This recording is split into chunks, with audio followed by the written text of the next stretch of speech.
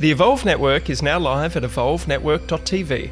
Subscribe for meal plans, recipes, cooking shows, and our very own The Magic Pill and The Magic Plant, as well as access to my favourite documentaries. The Evolve Network is also home to our full library of podcasts, with new release podcasts airing first and in full on the channel. You can also watch selected vodcasts in a video format. Meanwhile, enjoy this highlight of our podcast and head over to evolvenetwork.tv for the full Evolve podcast experience. The Evolve with Pete Evans podcast is a conversation about my favourite ingredients for a healthy human experience. We take an informed look at topics that include nutritional and emotional well-being, as well as expanded consciousness. I love exploring the topics that are not traditionally taught at school and take a deep dive into them with my special guests. I invite you to sit back and come along for the ride with an open mind and heart, and please share with your family and friends, as these podcasts may just be the seed from which many things will flourish from. Cheers.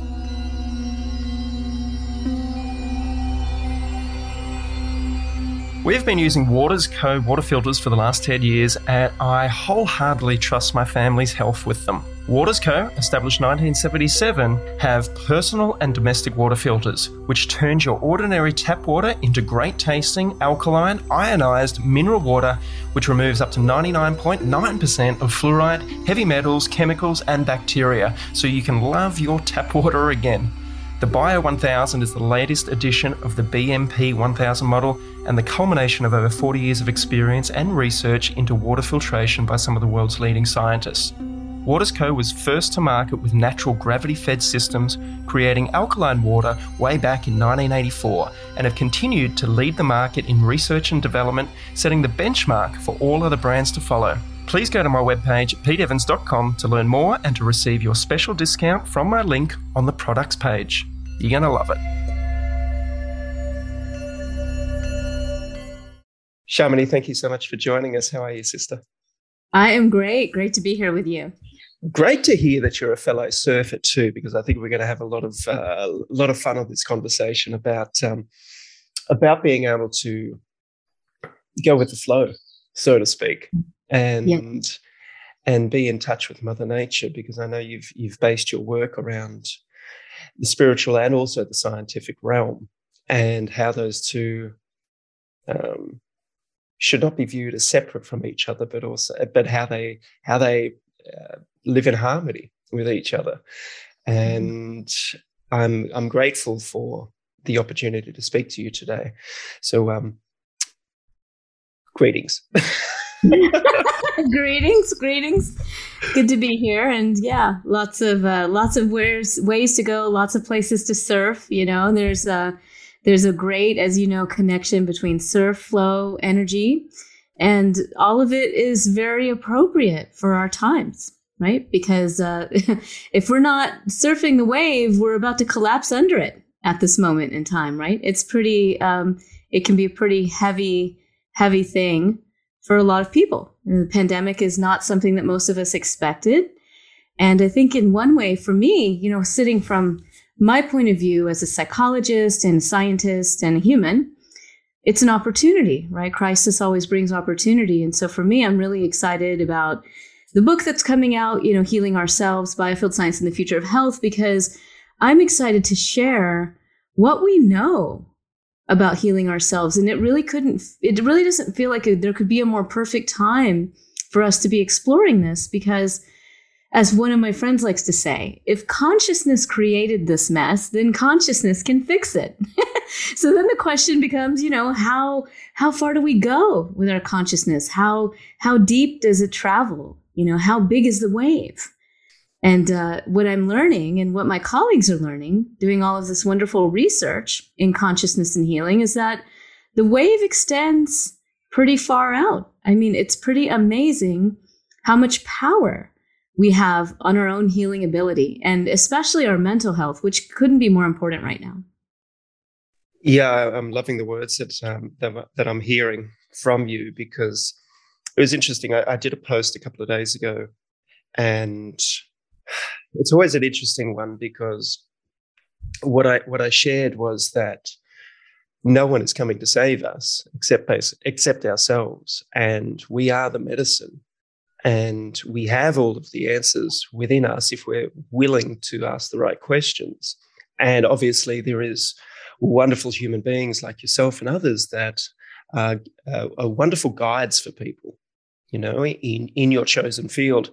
And I'd love to explore the fields that you have chosen in your life adventure, your human adventure, your spiritual adventure, that have culminated over the decades to get to where we are right now, sharing this conversation. And as you said, this is the perfect time for this knowledge that you and your colleagues and others are sharing at the moment to, I want to say, break the paradigm of of where a lot of people think they are in regards to health and healing.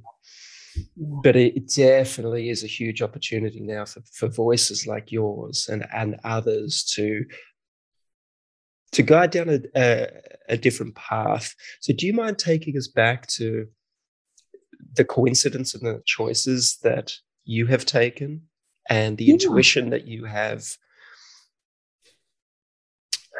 that you used to be where we are today? Sure. Beautiful question. And, for me, honestly, the path was pretty straightforward. It was just where I found myself. I'm from East Indian heritage. I grew up in a tradition called Jainism, which some people may have heard of. Jainism is very small. It's considered a religion. Some would call it a philosophy. There's some resemblance to Buddhism in that there's a belief in karma. Well, some Buddhists don't believe in karma, but some do. There's a belief in a soul, these sorts of things. And I grew up in the South, and all my friends were Baptist Christian. So right away, and I would go to church with them. It was great. So right away, I noticed, one, this is really fun because not everyone thinks like I do.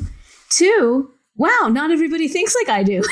And so going to school, it was kind of the same thing where it was like, wow, okay, I love science. I love what we're exploring. And I'm reading these really far out books in my parents' library about subtle bodies and yoga and meditation and pranayama. And this is before any of that was popular, right?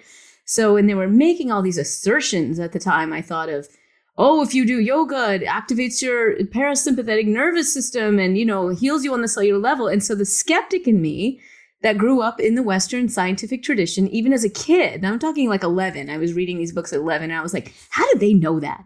Like, really, how can they just make these assertions? Like, I understand this is ancient, but really, like, where's the data, right? As an 11-year-old, I was asking where the data was. My dad is a chemist, so maybe that's something to do with it.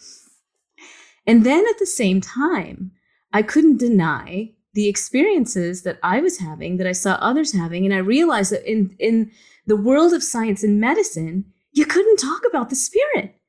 It was out of bounds. You couldn't talk about it. You couldn't talk about consciousness. You couldn't talk about much really related to that. I'll give you a glimpse.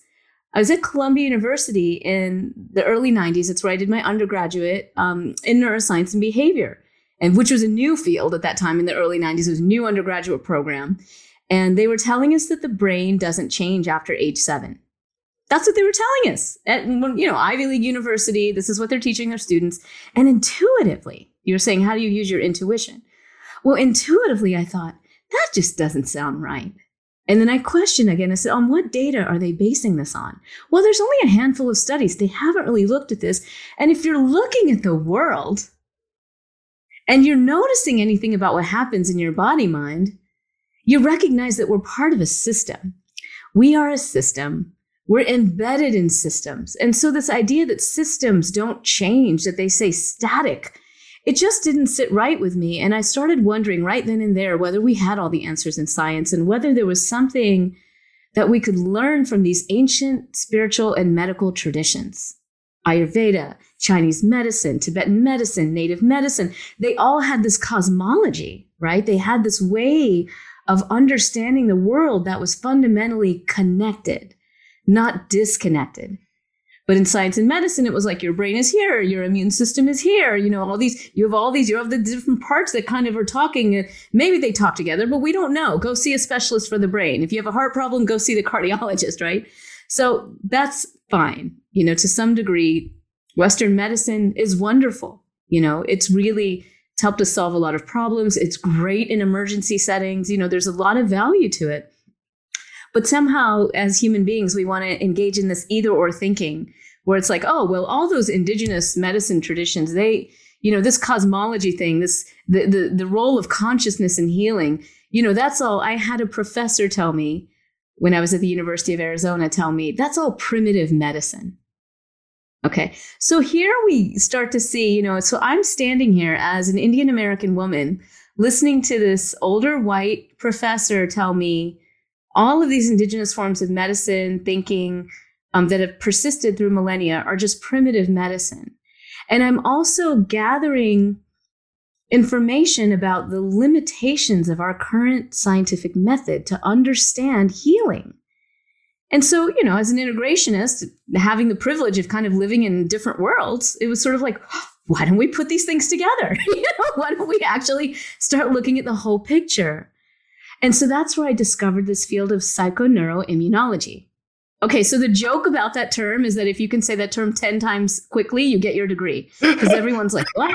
That's such a mouthful, Shamini. Psychoneuroimmunology. It was so funny because I was reading that to my wife and it took me 2 or 3 times to get it, to be able to say it out properly. So we scientists like acronyms. So we actually say P&I for short. My husband jokes. He's like, you guys got an acronym for everything. But it's better than saying psychoneuroimmunology a lot of times. So we say P&I. And P&I is the study of how our minds, really our spirit, right? Psycho is not psycho, it's psyche, which is actually spirit, right? But so it's the study of our mind, emotions, and even our spirit on our immune system and our brain, because all these things are connected. And that's what we're discovering in P&I and in this field that, as you know, probably I'm super excited about, called biofield science, which is a study of fields of energy and information that connect us and heal us.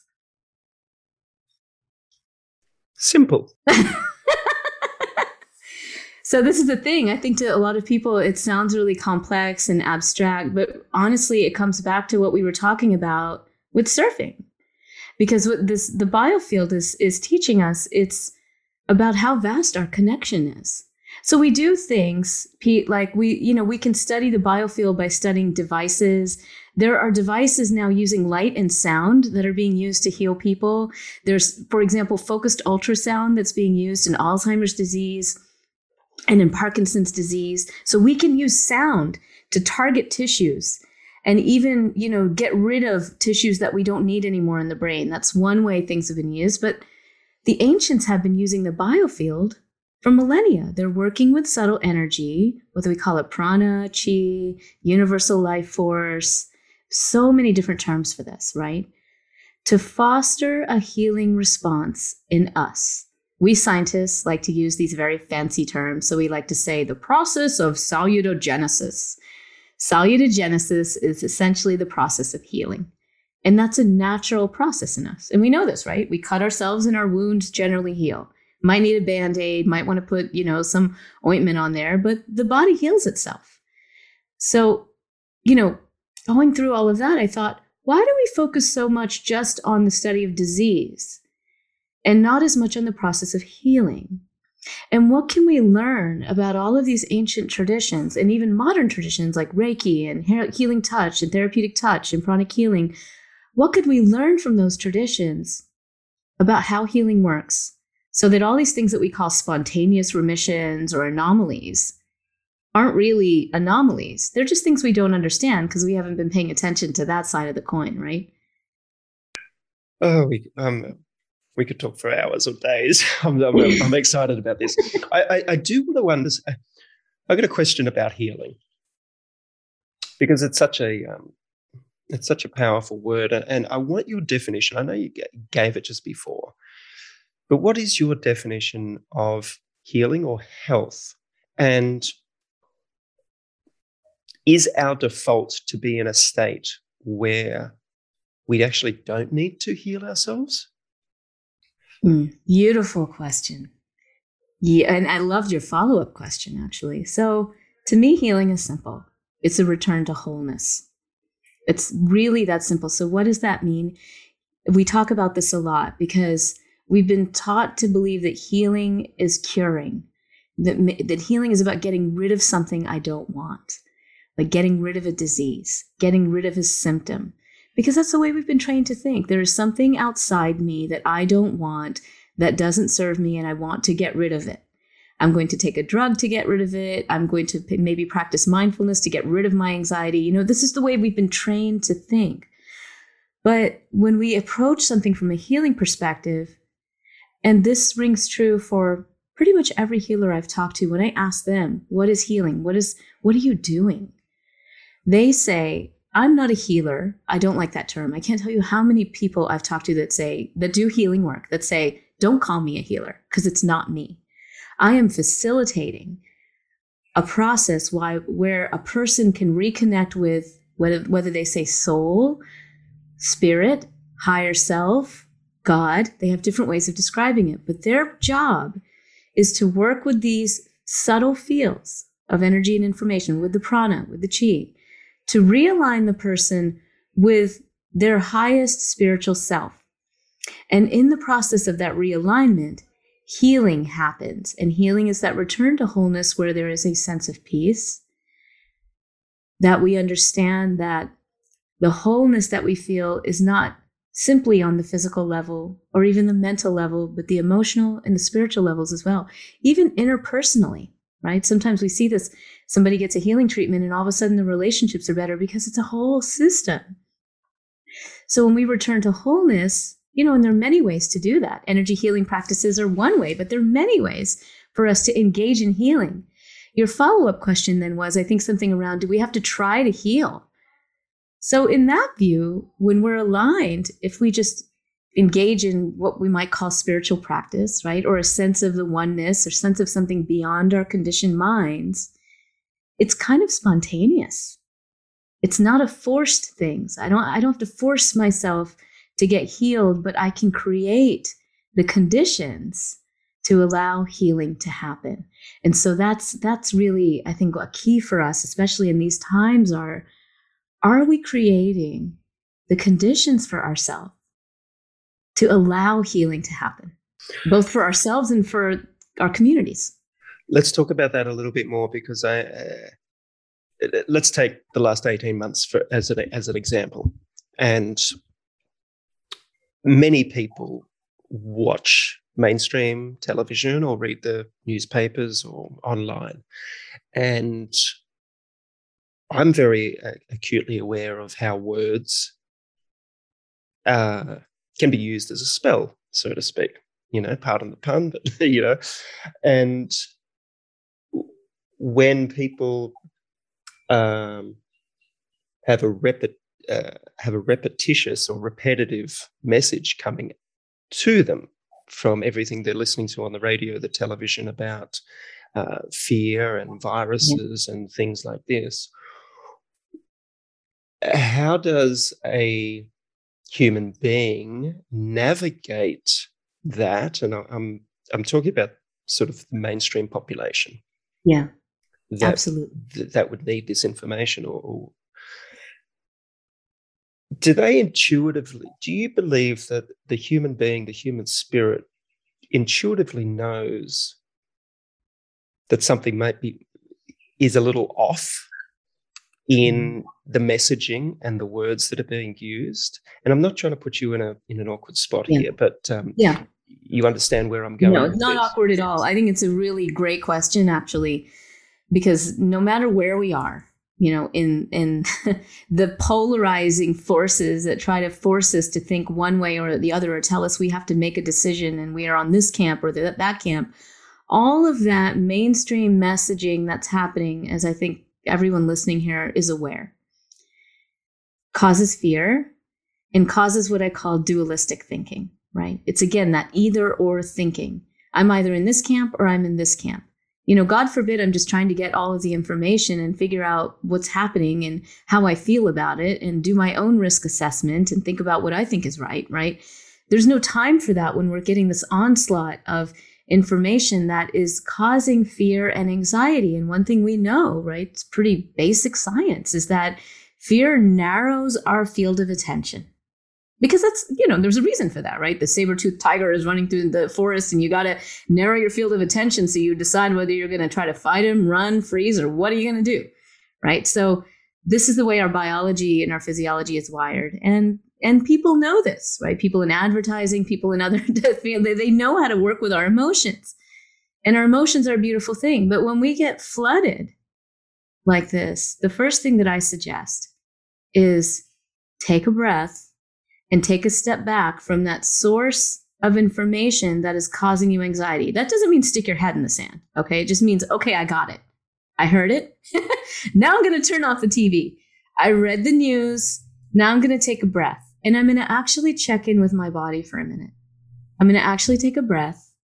And I'm going to check in with my body. And I'm going to just try to digest this in my own way and in my own time. And then maybe I'll reflect on it. Maybe I need to go outside and put my feet on the ground and breathe for a moment, right? So really taking that time and space, it's really good for medical decision making, honestly. It's really good. It's okay. We don't have to move into these knee-jerk reactions. The other thing I'd want to say about this, the media, as we know, is interesting and they have their job to do and they do it. As a scientist, I will say, we are okay to a certain degree with uncertainty because, as a scientist, I know we don't have all the answers. I know we may not even be looking in all the places that we could be looking at, which can sometimes be frustrating to me, right? Because I say I want to see it this way and it's just, it doesn't work that way sometimes. But one thing that I have learned to make peace with is instead of getting frustrated that we were told this yesterday and now we're being told this tomorrow and whatever, that is kind of how science evolves. We don't always know all the answers, and the media wants us to feel like they have the answers, but the truth is they don't have all the answers. Nobody does. The virus is evolving, right? This is one example. Do we know what the next variant's going to look like? Do we know whether the vaccines are going to be effective for that? Are we going to be able to find, proper ways of treating people who get infected with the virus? Will we be able to look at the data to better predict who might be able to get through an infection and who may end up in the hospital? These are all questions we don't really have answered. And I understand that there's a lot of uncertainty to it. So I come back again to all of the things that I have learned, right? That I explain thoroughly in my book about what we can do. And there's a lot we can do. The first thing we can do is recognize when we're being put in a state of anxiety or we feel like we're in a state of anxiety. And there are things that we can do for that because we can't make good decisions when we're anxious, So it's not about remember now, we're not trying to get rid of our anxiety. We're not going to have anxiety about the fact we have anxiety. It's absolutely natural that we should be having anxiety right now. It'd be crazy if we didn't have some anxiety about the situation, whether it's for ourselves, our family members, the world, whatever. Can we come back to a place of connection and move our dialogue and our decision-making from there? That's really, I think, what the big human question is right now. That's part of our test with this whole thing is how do we come together when we think differently, when we're being given different information? How do we come back to that knowledge, as you said earlier, what the spirit knows? Can we listen to the spirit? Can we listen from a more calm, connected place? So I will say, I know I'm speaking kind of in, more inspirationally and whatever, but there are practical keys to how we can begin to come to that place of healing and harmony and connectedness. I'd love to get into some of the solutions or the guides that you can recommend for us. But I do have a question, and it's probably one of the most controversial questions I've ever asked anybody, and this is the first time I've asked it. But it's on my radar this week and last week. In Australia, for instance, and New Zealand, I've had many people reach out to me and say, there doesn't seem to be any other way that I can support my family or keep my job unless I take this vaccine that they're pretty much mandating throughout the world, but especially here in Australia at the moment for healthcare workers or frontline workers. And it looks like school children will be next. And people that want to, in Australia, just so you know, between states now, they've issued that you can't cross the border until you're vaccinated. And that just sort of came about very, very quickly. So there's a lot of people that would be listening and watching this that have the belief that they would never take it. There are some that probably have the belief that it's what needs to happen for them to be safe. But for the ones that feel like they're in a position where they're going to have to take something like this, and myself and others over the last year and a half have shared information that would make you doubt that it's the healthiest choice once something like that goes into the body, because it hasn't had the long-term safety effects or safety studies done on it. How does somebody, because we're talking about spontaneous healing or healing, how would somebody approach putting something into their body that they don't want to take but feel like they've got no other choice, and then for them not to go into a state of panic and fear and come into a state where they own their body's healing capabilities for something like this? You know, I know it's a tricky question, but... Oh, it is a beautiful question. It is a tricky question, but I don't mind answering it. And actually, I'll answer it by sharing my own story. I'll share I feel perfectly vulnerable enough to share that, and, you know, hopefully won't get killed for doing so. But so I'll preface this by saying one of the things that has saddened me over this past couple of months is seeing the division in our holistic and spiritual communities around this. And again, I go back to make your own decision and stop blaming everyone else for not making the decision that you think is good to make. And look, a lot of my friends are MDs, and pretty much every MD I know personally thinks that we should take the vaccine. And some of them feel very strongly about it, and some of them are having what they call compassion fatigue because they're seeing this. And it is complex. I just had a friend of mine whose father passed away in the hospital after contracting COVID, right? And we could say a lot about that. That's not to say, oh, we should have taken the vaccine. He didn't want to take it. He did not take it, okay? He did end up in the hospital. A lot of people contract COVID and don't go in the hospital. The issue is we just don't know, right? So for me personally, I really felt caught in the middle, and in some ways still kind of do. First, personally, for myself personally, I was very undecided for all the reasons that you mentioned. You know, and here I'm hearing about things from my doctor friends and, you know, hearing about people pass, and then thinking about, as a teacher who will be traveling, what is the right thing to do? And, you know, where is the data, which is always changing, right? So I was very much in a state of anxiety around it. And the first year and a half, I was at peace because we sheltered at home completely. My kids didn't go to school, nothing. We didn't go out to eat. We both loved to cook, so it wasn't a loss, you know, and we were at peace because it's like, we're not spreading anything. We're not doing anything. If we go out, we wear masks. That was the choice we made. Then this summer, I began to do a little more traveling. I went to the West Coast. And at that time, in the early summer, the understanding was the Delta variant, which, you know, hit home for me personally because it hit India pretty hard, as you might remember, and a lot of family and friends there. And, you know, some of them had been at least partially vaccinated and they recovered. A lot of people died. There weren't a lot of vaccines. Again, there's so much data there. Who knows what the truth is? What we thought the truth was in the beginning was, in the summer, vaccinated people don't seem to be carrying the Delta as much, and they don't seem to be dying in the hospitals. Well, I have elders, you know, both my, thank the goddess, both my parents and my in-laws are healthy and living and had chosen to take the vaccine. They did fine. And as I was contemplating traveling, I thought, I really don't know how I feel about this vaccine. I'm a little bit scared to take it because I don't know what the long-term side effects are. I don't know whether I really need it or not. I've met people who are still suffering from long COVID, who were perfectly healthy as horses and had absolutely no issues, and they can't breathe. And I have other friends that got it and were fine. So again, it's the uncertainty, right? It's the uncertainty. I don't know what I should do. Ultimately, I made a decision to get the vaccine. And it took me a good solid year and a half until I was ready to make that decision. I had to kind of bring in all of the data for myself, weigh all of my options, think about the risks and benefits. And I made that decision.